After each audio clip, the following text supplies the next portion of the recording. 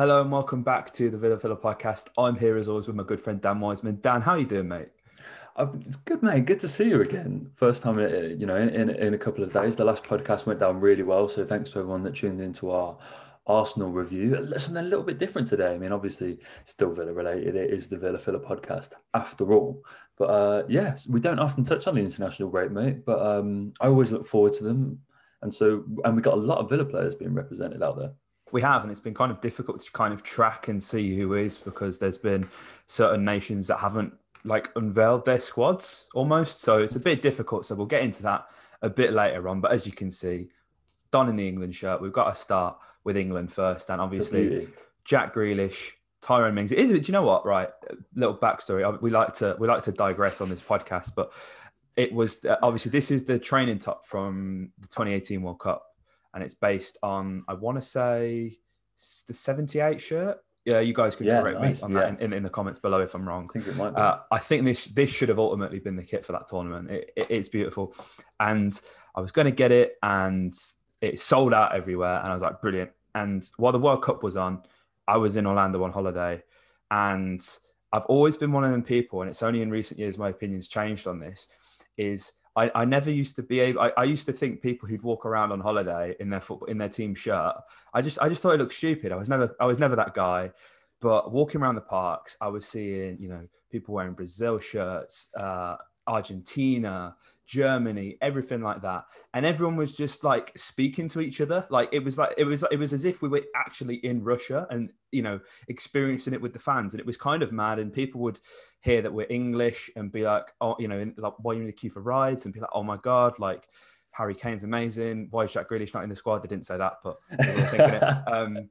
And I actually, it was then I decided, you know what, I'm going to cop this. So I don't know. I don't know if you guys are aware, but in Disney's Epcot, they have a little United Kingdom place, and they have a football shop where they sell football shirts. So I managed to get this in America. Nice. So, the only thing is on the bottom, it has the authentic tag, but because I got it in America, it says soccer on it. So a load of my mates are like, oh, you've just bought a fake shirt. I'm like, mate, I don't think Disney would sell a fake shirt. Come off it. It's just because it was bought in America. But no, I think that's nice. That real kind of feeling and sense of community, just walking around, seeing people go crazy when Brazil scored and people are checking for updates and stuff. It was mad. And I think that's what is brilliant about the international break, that often, unless you go to a tournament or you're in an area which is as richly diverse in cultures, then you don't really get that. So that kind of thing gets me excited for international football. Hopefully with the Euros coming up, Dan, we can get that feeling back again, because international football, it's difficult to watch, isn't it? At times, England more so than anything. Gareth Southgate makes it very difficult for all of us. So we'll start with England, Dan. Obviously, we've got some very big games. And before we come into it, actually, just thought we'd mention it at the top of the pod. Jude Bellingham's been included in the squad, obviously, of former Birmingham City fame, I guess we could say. Interesting inclusion. Ross Barkley, not in the squad. I think I've said on the podcast before, whenever Ross Barkley was in the squad, I never really understood it. But now I'm actually watching him play week in, week out. I'm 100% on it. We're on the Ross Barkley hype train.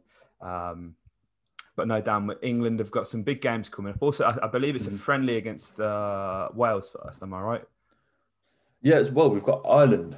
Wales was the friendly. Wales was the friendly last time, which was obviously where Grealish was man of the match. We got that 2-1 win against Belgium before a 1-0 loss to Denmark, 10 men. This time out, it's again a similar setup. Quite why we've got a friendly, I don't know, in the current climate, the players are playing too many matches as it is, but that's a completely different conversation for a completely different podcast. Ireland is the friendly this time. We've got them at home at Wembley, which is going to be an exciting game. A few Villa boys facing off in that one. And we'll come on to Connor in it and his Republic of Ireland woes a little bit later on before we go away to Belgium. And then we welcome Iceland, which again, shout out to Burke. Yeah, I was going to say Thor is back in action at Wembley, so that's going to be nice. So Yeah, England, real mixed bag, wasn't it, last time? We had the joys of the Welsh game from a Villa perspective, watching Jack get out there and he was balling, and he was getting man of the match, it was great. And then the Belgian game was a little bit iffy, and then the Denmark game, nice little mug there, mate. I saw that. Got to rep Villa somehow.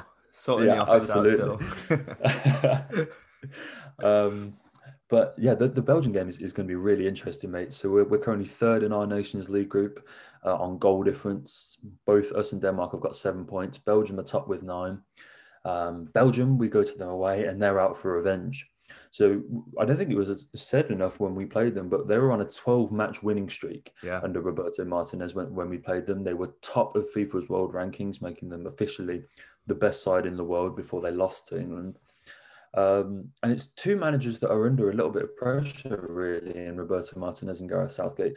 Roberto Martinez sort of having completely different problems to Southgate, whereby he's not handing enough chances to youth prospects.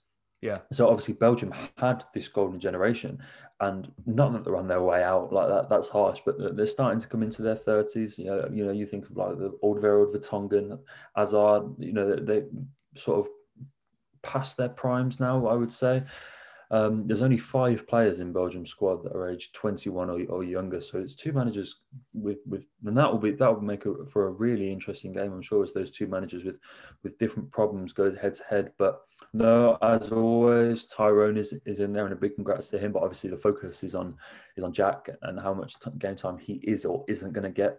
But you'd think with the performances he's been putting in recently, who scored second highest rated player in the Premier League, you'd think if there was ever an international break that was going to be Jack Grealish's, mate, it might just be this one. You'd hope so. And obviously what's quite notable about that last game against Belgium, Dan, is Mason Mount scored the winner.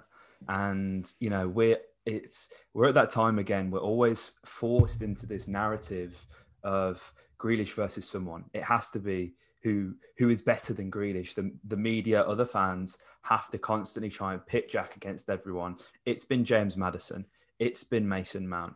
It's been, I think if you Lionel Messi. If you take it back to the championship, it was him and Hernandez, wasn't it, at Leeds? And so even if you go back as far as then.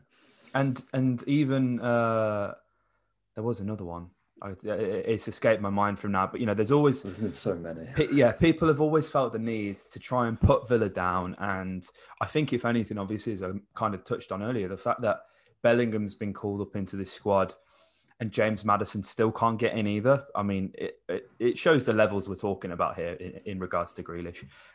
Hopefully he can get the game time. See, I think the friendlies against the home nations, they make sense if you want to play international football in the world's current climate with coronavirus. That makes sense to me. It's the facts that I don't know if you mentioned it just there, Dan, I don't think you did. The fact that there's the potential that England may have to forfeit their game against Denmark if they don't play it in either Albania or Germany, which is very interesting. I'm sure the FA will bend over backwards to make sure that game can get played. But there's been an outbreak of COVID in the minks in Denmark, and it's mutating, which isn't very good. That's a whole other subject. But there's been a lot of Danish players who haven't been able to travel to meet up with their side. There's, I believe, about 7 players, including the likes of Kasper Schmeichel, Pierre-Emerick Højbjerg from Tottenham, players like that who are playing in the Premier League who haven't been able to travel as part of their squad. So ideally, you don't want to have to forfeit that because they are significantly weakened. But hopefully, we can get over that. And obviously, Republic of Ireland, Dan, Conor Hourihane it's interesting. What a free kick he scored, by the way, in that little training video that we saw from the Republic of Ireland as well. Hourihane is a very divisive player when it comes to Aston Villa fans. And you guys, long-time listeners of the podcast will know Dan and I don't always share the same feelings when it does come towards Conor Hourihane. One thing that you can't deny is that he's probably Ireland's best midfielder option. So for him, he's going to be possibly quite frustrated that he hasn't had the chance to play a bit more regularly for Villa and prove himself, because ultimately that, it comes at a price. If you look at the Egypt squad, which we'll touch on later, Elmo isn't in the squad, and he's been their captain for a long period of time. So, that just goes to show how much regular football does and should influence on playing for your national team. Yeah, definitely. And Connor does feature often for Ireland. His last international break was a pretty miserable one, not just for Connor, but for the whole squad as a whole. They went out of that Euro qualifier playoff to Slovakia. Connor bagged his pen. He was at first, but it was Matt Doherty who slammed his penalty into the bar and Ireland went out. They then drew 0-0 against Wales. 10 men, James McLean got sent off. That was a snooze fest, to be honest with you.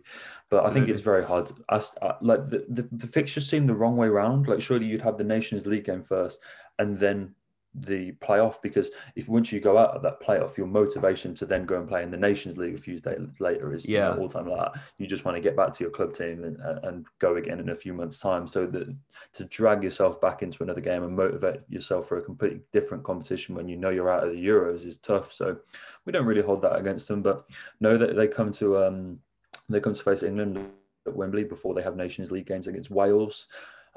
Which is, that's an interesting situation with the whole Ryan Giggs, Rob Page situation, Yeah. as he's in charge there. And then they've got Bulgaria after that. So Ireland, their focus is now on the Nations League. They sit third in their group. And again, it's a sad state of affairs. So they've got a Nations League group of Wales, Finland, and Bulgaria, and they're winless, 2 points from 4 games in that group. Stephen Kenny's in charge. He's only ever managed domestically in Ireland in their own league. I think it's the Airtricity League. He's under pressure big time to get some results in this international break. But what frustrates me with this Republic of Ireland team, Dan, and this is where I'll throw it back to you, is, and it's the same with Scotland, who, to be fair, have a huge game. Probably the biggest game that any Villa player will be involved in is what Scotland have got coming up with John McGinn. But, John Egan, Enda Stevens, Connor himself, Jeff Hendrick, Robbie Brady, Matt Doherty, Callum Robinson. There's a really, they're not world beaters, no, but when you compare, like, who are Finland putting out, who are Bulgaria getting out? And it's frustrated that these home nation sides do struggle when they do have a decent talent pool to pick from. Yeah, I mean, listen, I've got a massive soft spot for Ireland because I've got Irish family. So, whenever they're doing well, that's always, it's always a bonus for me. But they do have some very good players, as you've touched on there, Dan. Even someone like Michael Obafembi, obviously doesn't play regularly enough for Southampton, which is probably why he's not in the squad. But an attacking outlet that is as fast as him is always going to help you create more chances. I think Ireland struggle because of one, the size of the nation, and two, if you look at how academy trends and player developments have changed in England, you're seeing a lot more foreign imports come in, from the likes of Spain, Belgium, France, players like that. They're getting in the academies at 15, 16, 17, ages like that. And that isn't really the case for the Irish lads. A lot of them, there's a big history of Irish players at Villa. Obviously, you don't have to look too far back. Paul McGrath, Andy Townsend, players like that were part of a very good Republic of Ireland squad that had relative success for the nation. But then you've just got to look at other clubs where they kind of have come through. There's always been a big sort of Irish heritage with the likes of Liverpool, Manchester United. Your northwestern clubs. But even then, you're still seeing so many foreign talents being developed in their academies, and the talent pool in Ireland is often overlooked. And I think as well, there's a good amount of Irish players that are littered all around the championship. So that goes to show you that the quality of footballers that they can produce aren't that bad, because the championship is a very difficult league to play in. So personally, I'd like for Ireland to be doing a bit better, and hopefully they can get a few wins under their belt. It's always good to see for me. But yeah, Dan, as you alluded to, big games for Scotland and John McGinn. And he is a man who is on 3 man of the matches in a row, I believe, for Scotland. Very impressive form for his nation. Yeah, mate, this is the big one, and all eyes are on. This is a must-watch game. This is on Thursday, and it's a very tough one for Scotland. Scotland are 1 game away from major competition. The first time since 2007 that that's happened. They got their playoff final against Serbia away in Belgrade. They had a tough qualifying group, to be fair. They had Belgium and Russia. They finished 9 points behind Russia, but I don't think that can be held against them. Those are obviously the 2 superior teams in that little qualifying group. And if you wind it way back, do you remember that their first game of the qualifiers, they lost 3-0 to Kazakhstan? Yeah. I don't know if you remember that. They sacked Alex McLeish shortly after that. Steve Clark took over, Former won his Villa first game. fame. Yeah, of course, of course. Won his first game against Cyprus, then lost his next four, but those were against Belgium, Wales, sorry, Belgium, Russia, Russia, Belgium. So again, and they've then come back. They've won their playoff semi-final against Israel. McGinn just scored his penalty in that game. It was a 0-0 draw at Hampden. They scraped through on pens. McGinn has 7 goals in Euro qualifiers. It's mental. Unbelievable, isn't it? What a return that is. He's really been their go-to guy. He captained them in their last game. Andy Robertson is usually the captain for that side, understandably, but in his absence, McGinn stepped up, took the armband, did well in that game. Serbia, however, that's a tough opponent, mate. They finished Some good players. third. Very good players, very good players. They finished third in their group behind Ukraine, who were unbeaten in qualifiers, who finished above Portugal. So watch out for Ukraine at the Euros. They've qualified like a steam train coming out of that group. But what's surprising, mate, is, I'm just going to list off some of the players. Luka Jovic, Dusan Tadic, Nemanja Matic, Mitrovic, Milinkovic, Savic, Maksimovic, Kostic, Jajic, Kolarov. Unbelievable side. But Serbia haven't been to a Euro since 2000. I find that quite hard to believe. Wow. Exactly, mate. And so big game away, single leg in Belgrade. Scotland are without Ryan Fraser, so that's a bit of a loss. But, how amazing would it be if McGinn could drag that side to victory? What it would mean to Scotland would be immense. It would. And obviously, I think sometimes you do have to kind of take the rivalry out of it. And it's been a while since we've had Villa so well represented across all the nations, which is just great to see. Obviously, that we're heading in the right direction. John McGinn has been doing bits for Scotland, and I think something that's quite important to note is that how he essentially plays as a number 10 and at part in games as a false number 9. John McGinn, he's so far up the pitch. He's vital to linking that play between the midfield and the attack for Scotland. And that's just shown in the returning goals, Dan. As you said, 7 goals for John McGinn in the qualifiers. That's phenomenal. And that's a side of John McGinn's game we probably haven't seen since the championship days. Obviously, a tweak in the system, but it's great to see that Steve Clark is able to get the best out of John McGinn. And to be honest, Steve Clark has done quite well for himself, considering he was at Kilmarnock before this. He took Aaron Tishbola with him, obviously, who he had at Reading as well before he came to Villa with Di Matteo. So listen, for Steve Clark to get that job, that's massive. And if he qualifies, totally deserving of the job. Scotland, it'd be a real shame for a lot of these Scottish players. If you've got your Andy Robertsons, Kieran Tierney's, John McGinn's, to miss out on even Ryan Fraser, to miss out on a major tournament. It really would be a shame for them. So yeah, they'll be looking forward to that, Dan. And obviously now we've got more of a global representation for Villa players, Dan. As I touched on, it's so exciting to see.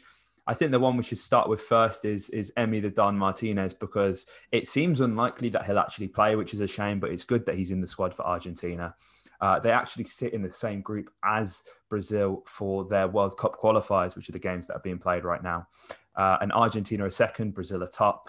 Douglas Luiz has played more regularly, but we'll get onto him a bit later, Dan. And listen, it's a shame that Emi isn't playing, because his competition is Franco Armani, who is playing for River Plate, and he's only played 2 games this season. I'm not quite sure how or when the league had started in Argentina, but 2 games he's played, and he's conceded 3 goals. So an average of 1.5 goals per 90 minutes he's conceded domestically. If we compare that to Emi, though, 7 games for Villa, 9 conceded, an average of 1.28 goals per 90. Statistically, Emi should be in goal, but I think there's clearly some politics to it. I think it's kind of difficult because I think there are a lot of Argentinian players that are littered across the continent, but there's always seems to be a very strong representation of players who play domestically in Argentina, Dan, doesn't there? Yeah, definitely. Look, with Emi, he's represented Argentina at under 17 and under 20 level, but he's only ever had senior call-ups twice for Argentina. One was way back in 2011, where he was called up for a game against Nigeria. He didn't play in that game, and his second call-up was last October. He was called up for games against Germany and Ecuador. He is still sort of a relatively unknown talent, I suppose, in Argentina, just because of the nature of how he's sort of exploded onto the scene recently in the last few months. And Franco Armani, he's 33. He's a bit more established domestically. So I think that's probably why he's in the frame a little bit more. But, as Emi matures, I'm sure we'll get to see him in the fold, and just be beautiful to see him take to the pitch with Lionel Messi, wouldn't it?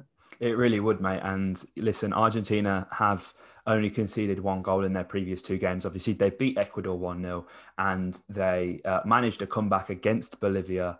They were 1-0 down. They managed to win that 2-1, which can't be understated purely because of the altitude that's played. I think a lot of people look at this thing. Bolivia is a very tough place to go and get results. Now, listen, Brazil steamrolled Bolivia 5-0, but this Brazil side is a bit of a joke, and Argentina have probably consistently underperformed for the past 12 years, considering they've had Lionel Messi as a part of their side.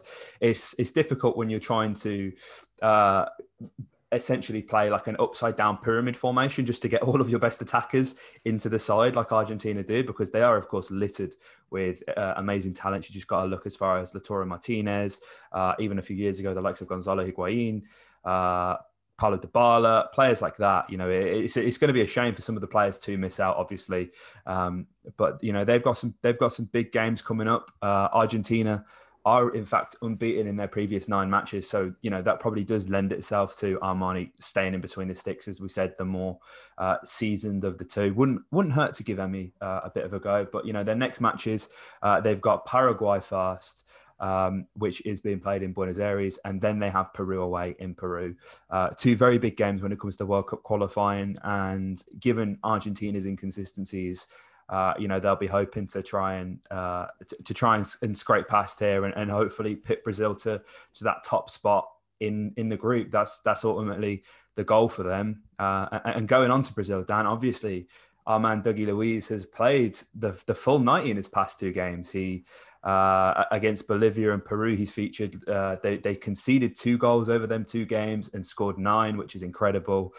He's played alongside the likes of Casemiro, who's an absolute baller, and Philippe Coutinho in the midfield. Again, I think people sleep on Coutinho, since his transfer. He's a very talented player, and to see him line up against Dougie is amazing, mate. And the Bolivia match was definitely the best performance for Douglas. He had an 8.1 match rating against Bolivia, which, when you consider the kind of players who he's in and around, and I believe Brazil had about 67% possession in that game, which is very much a game that lends itself to having someone like Douglas Luiz on to control the ball in a bit more of an advanced position, obviously kind of behind where Coutinho would play, but still ahead of Casemiro, who's generally the sweeper in that 6th position in the midfield.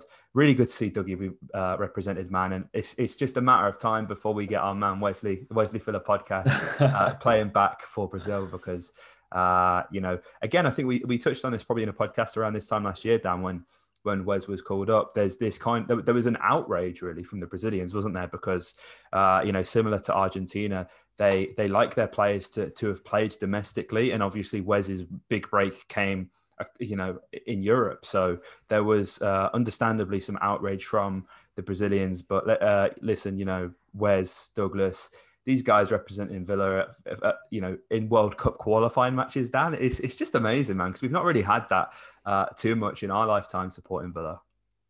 No, absolutely not. And Douglas doesn't have that problem, obviously, with his youth career starting in Vasco da Gama. And yeah, those 2 games, mate, he was immaculate. I don't know if any Villa fans watched any of those full 90s that Douglas put out, but the one thing that stood out to me is he didn't look out of place at all. No. He really, he was playing alongside the likes of Casemiro, Neymar, like all the, I don't need to list off the stars Brazil have, and he looked right at home, which is really testament to how much he's come on, that if he can step into a side like that and look so comfortable, put into really good performances. Brazil are undergoing a bit of a change at the moment. Obviously, they've had some real disappointments starting in 2014 in major tournaments. So there's pressure on Brazil and Tite for this upcoming World Cup, the one they're currently qualifying for, to really make a stand. And there's a bit of a changing of the guard, which is why perhaps you're seeing players like Douglas Luiz come into the fold, because you've got the likes of Gabriel Menino, who's 20, plays for Palmeiras, Atletico's Renan Lodi, Leon Bruno Guimaraes, Matheus Cunha of Hertha Berlin and formerly of Leipzig, Rodrigo of Real Madrid, and Vinicius, who are starting to come into the fold. Lodi's taken over from Marcelo, and those are the kind of changes that we're starting to see as Brazil make that transition from the old and into the new. And Douglas is going to be a very much part of that team, it seems. Beautiful new kit as well, isn't it? I don't know if you saw it, mate. Gorgeous. Stunning. I'd urge everyone to go out and have a look at that and buy it with Douglas Luiz on the back. And that's a direct instruction from the Villa podcast. Always that's going to be yeah, absolutely. Absolutely can't forget that. But look, it's really interesting, this current Brazil team, is you've sort of got this really nice blend where you've got the old heads like Thiago Silva and still knocking about, but then you've got this new influx of exciting talent, which we haven't really seen on the international stage. And they've got Venezuela, who you expect to be a bit of a formality, and then Uruguay. Yeah. So that's a big game to keep your eyes on. Uruguay probably aren't quite the side that they were a few years ago as those players sort of drift out. The likes of Suarez and Cavani aren't going to get any younger, but still a game to keep your eyes on. So yeah, I think that's going to be an early morning start. If any 1 of you a.m. Villa fans out, yeah. Well, if any of you Villa fans have got struggling with a lockdown sleeping pattern, perhaps that's one for you. But everyone else, definitely catch the highlights, because hopefully we see Dougie in action. Absolutely. And moving away onto a totally different continent now, obviously we have some players representing AFCON, and AFCON's a tournament where when it's on, there's like, I don't know about you, Dan, but I get so much hype. It's interesting. It's in January. It's almost a spanner in the works of domestic football. And it's an absolute nightmare if you've got a lot of African players in your side. But to watch it, there's just this massive buzz, there's this carnival. It's something that I think, the continent of Africa takes a lot of pride in. And obviously we've got only 2 representatives, which may come as a surprise, as we said earlier at the top of the podcast. No Elmo for Egypt. Trezeguet is, however, starting, and it's really important for a nation like Egypt, where I think, all the hopes were kind of pinned on Mo Salah. Obviously, rightly so in his own right. He's a very good player, does bits for Liverpool, but to have another such influential attacking outlet in Trez, who's always going to be there on the back post, as we've kind of touched on, it's massive. And they currently sit 3rd in their qualifiers in Group G for AFCON. They drew their last 2 games against Kenya and Koromasos. I think I'm saying that right. And they actually, the way that the fixtures have panned out, they've now got a double header against Togo, who are bottom of their group. So for them, it'll be quite interesting to see how they take that, because with 2 games against the same opposition within 4 days, in the second game, maybe if Egypt get the upper hand in the first game, it will allow Togo to make a few tactical changes. So that's going to be a really interesting battle for me. Hopefully Trez is in and on the score sheet. It's a shame that there's no Elmo there, but as we kind of touched on earlier, it's not too much of a surprise given his serious lack of game time. But, it's a shame, because I think, especially given his age, and as we'd seen him play for Villa, Dan, he'd moved into this centre-half position, Elmo Beckenbauer. It'd be great to see him occupy that kind of position alongside, what is a very vintage, old-fashioned centre-half in Hegazi. Yeah, absolutely, mate. And look, there really isn't a bad Egypt side out there. There's a lot of players that have come out of that nation in recent years. Obviously, Mo Salah is their biggest export, but you touched on Hegazi. Mohamed El Neni has stepped up recently for Arsenal. Yeah. I'm gonna, not so much in their last game, obviously, but MIA. If I take it back to that Man United game, Partey took all the plaudits, but the work rate and the amount of ground that Mohamed El Neni covered in that was really something. So, look, it's only qualification at the moment for the AFCON. I've got no problems that Egypt will get through that.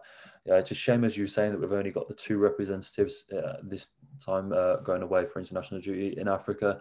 Shame that Bertrand Traore isn't able to link up with the Burkina Faso squad, because we're doing quite well, actually. Top of their group for AFCON, I believe, or the African nations. One of the 2. There's 2 tournaments that are running qualify simultaneously. I know that Burkina Faso are top of one of them groups, which is great. They've got a team of Traores. Yeah. I think they've got 7 Traores in the side. It's great, isn't it? They've got Lassina Traore, who plays for Ajax. I think it might be Bertie's. I think there's some family link there. Come back to me on that one, because they both came through Alex, Alain Traore. Decent little side of Burkina Faso. So it's a shame that Bertie's not out there. But as always, the pride of Zimbabwe he's out there doing the most as per. Where can we see Marv in action, mate?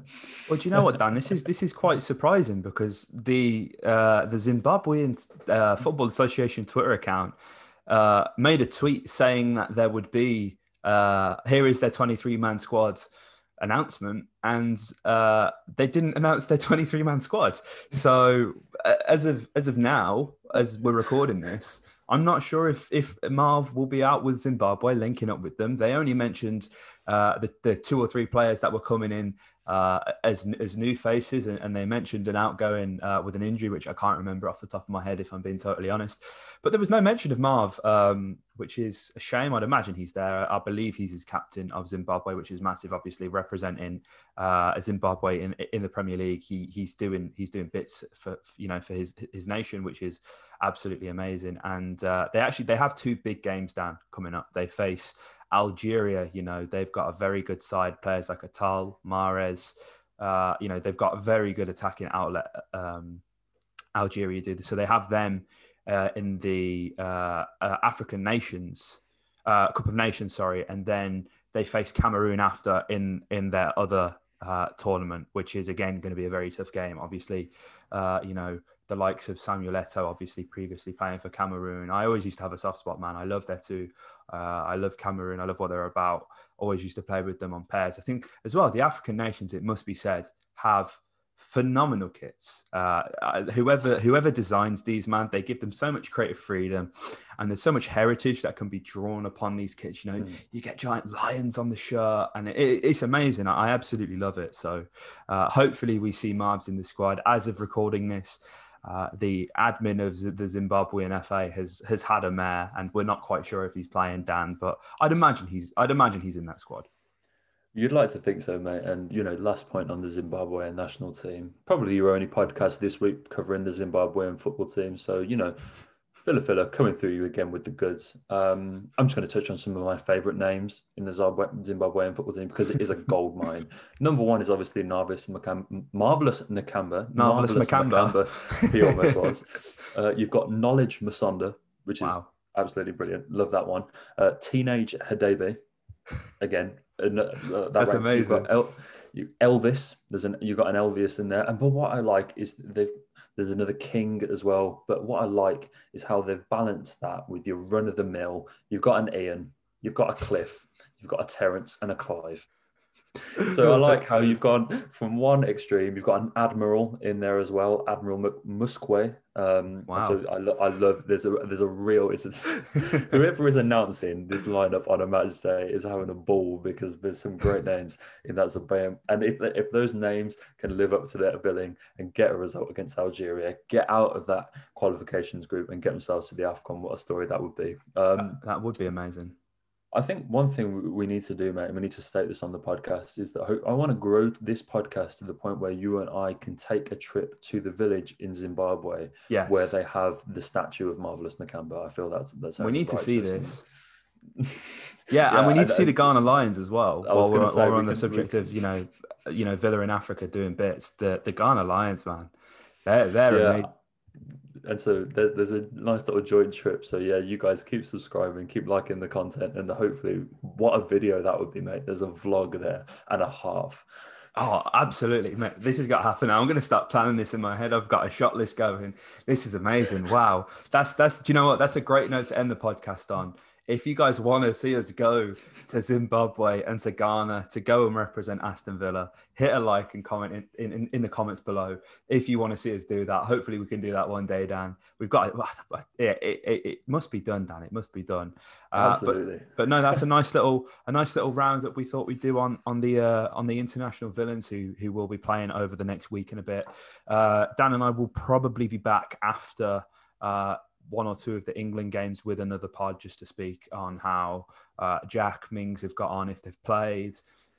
We'll definitely come back with an update on Scotland, as that is a massive game as well. So keep an eye out for these international podcasts during the international break. It's more content for you guys, so hopefully you enjoy. As Dan mentioned at the top of the podcast, you guys really seem to enjoy the last podcast, so we really do appreciate your support. Hit the like button if you enjoyed. Comment your thoughts below.